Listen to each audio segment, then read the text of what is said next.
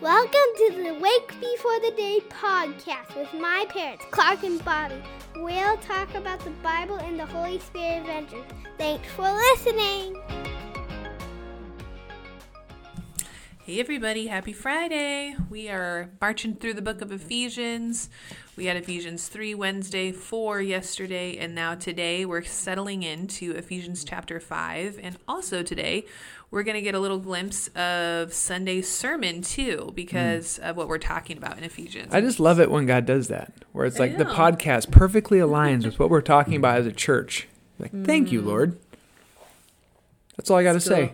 Just thank you, God. Yeah. So as you look at verses 1 through 21, now Paul is giving us specific instructions on how we're supposed to walk in love. Yeah. He's talking about like believers to non-believers, believers to believers, parents to children, children to parents. And then the end of our time, as he's saying, walk in the light. You're children of the light. Follow Jesus. Don't take any part in the ways of the world in the midst of all these relationships. He spends the latter part of this chapter talking specifically about marriage, and that's what we're going to be discussing on Sunday. Yeah. Honestly, I feel like that's kind of what stuck out to me anyway in this chapter, and so I'll just kind of briefly march through like those end verses starting in verse 21. And it's really good to come to you guys, because when you get to some verses in the Bible that either like offend or rub you wrong, like don't run away. Let's lean in to them and ask like, okay, why? What's going on there?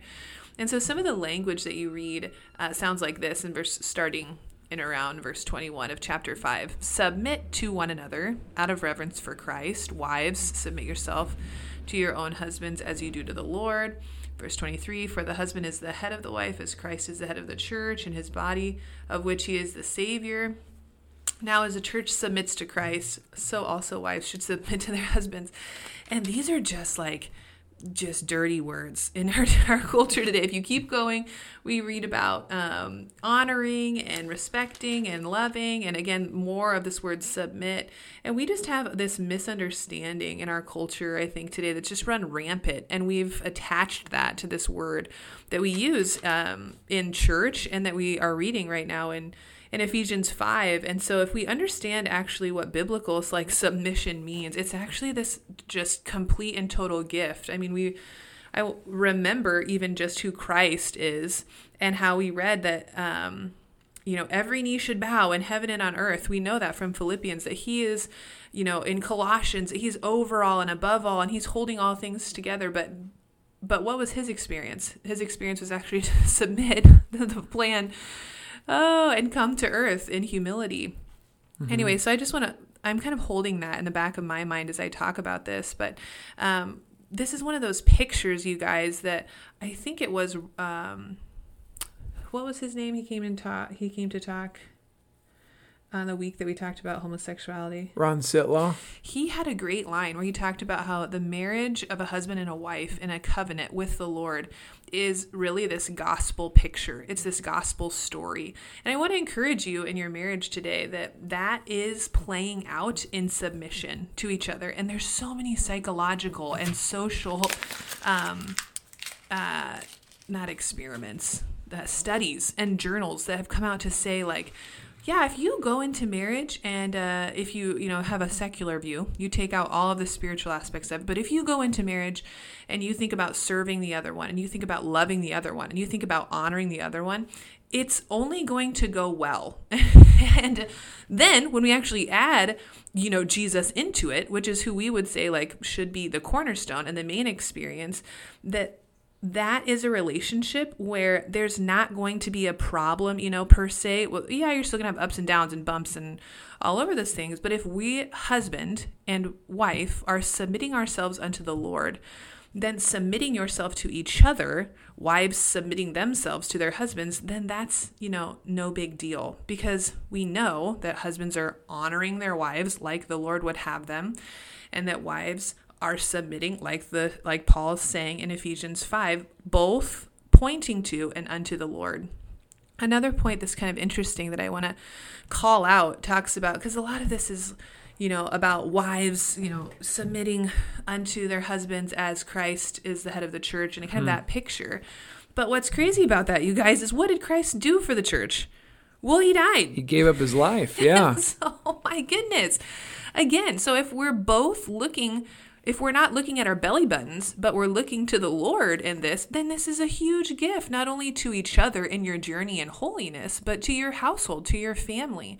And so if you pick up in verse 25, we hear a ton about this, and husbands specifically. So husbands, love your wives just as Christ loved the church and gave himself up for her to make her holy, cleansing her by washing her with water through the word, and to present her to himself as a radiant church without stain or wrinkle or any blemish.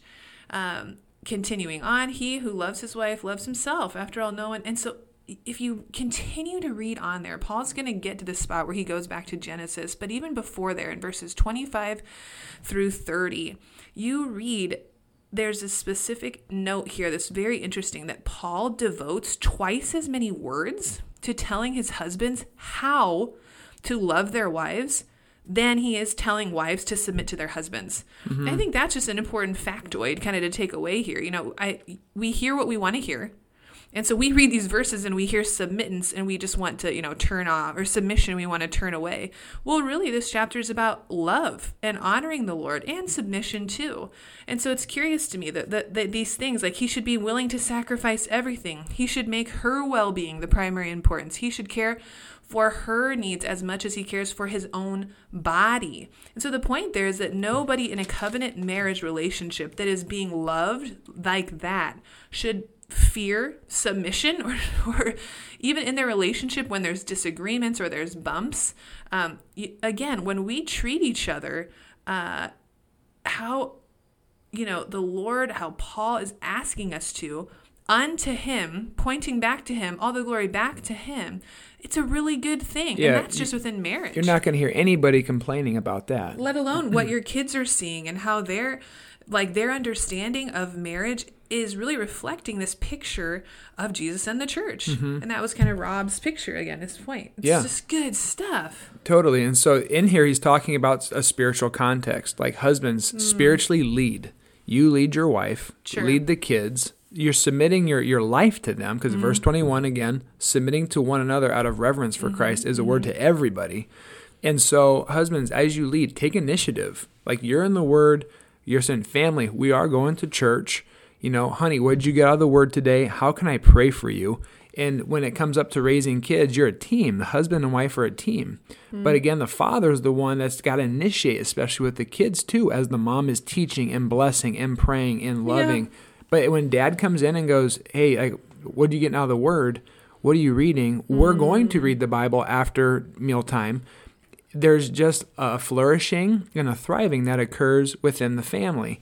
And again, what Paul does here, which is so important when people get in arguments over like husband, wives, and roles, Paul goes back to the creation account. And that's what happens at the end of chapter 5. He, again, in verse 31 says, therefore a man shall leave his father and mother and hold fast to his wife, and the two will become one flesh. He goes back to the creation account. And so this Sunday, what I'm hoping to do is to go back to Genesis 1 and 2, and before sin, look at the intentions and the purposes of marriage. And so when you look at this, Adam's created first and then Eve. And when it says that Eve was taken out of Adam's rib, that's like an English translation. Essentially, though, what it's saying is she was taken from Adam's side, meaning, like the imagery, you are side by side, shoulder by shoulder. Husband, lead your wife and lead your family. But again, you're submitting your life for their well-being. And what it comes down to when you look at Genesis 1 and 2 is marriage was created for the purpose of friendship, 2, gardening, which you could be translated as having a calling in life, 3, sexuality, which is what we've been talking about for the last couple of months, and 4thly, family. And so my hope and prayer is as you look at the creation account at the very beginning, because Jesus points back to the creation account. Paul points back at the creation account. It's really important that this is where we start. And so looking at this, many other Christians have talked about this. One of the more helpful books Bobby and I really enjoy is called Loveology by a pastor, a preacher by the name of John Mark Comer. We really appreciate much of what he has to say. His writing is what really has inspired my sermon on Sunday, so I have to give him credit specifically.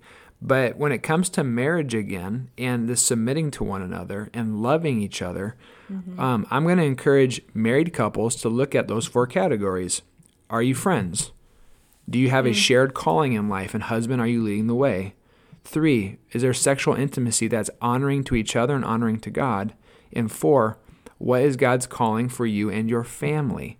And that could look like so many different things today, whether it's adoption or community or friendship. Specifically in Genesis 1 and 2, God is a God of procreation. He's talking about kids. Now, Genesis 3 on, sin, infertility, some of these things have become very real for us today. And so the beauty is God gives a way higher view of family that includes single people, that includes adoption as God's first adopted us. So that's what I'm going to really press into. So for married people, but then also for those dating and those who are single and want to get married. Have a vision. Have a vision for what you're looking for in your spouse when it comes to friendship, when it comes to a calling in life and things that you really value. Thirdly, like sexuality again. What's the purpose of this and why did God give us this gift? And lastly, are you on the same page when it comes to family? Like, are you working? Are you staying home? How many kids do you want to have? These are values that really need to align. And will provide a lot of life and thriving again for the family. When those things do not align, it's not that it can't be worked out, but it's going to be a very bumpy and painful process. So that, my friends, is what we're going to be talking about. Ephesians 5, and then the creation account, Genesis 1 and 2. It's going to be a gift, you guys. Come worship with us on Sunday, but before you do that, read Ephesians 6 tomorrow, because this book I know has been a gift to Clark and I. Finish strong. It's going to finish strong with Paul in Ephesians 6 talking about the armor of God. You're going to be blessed in that. And then join us online on Sunday or in person. Okay. God bless you guys. Bye-bye.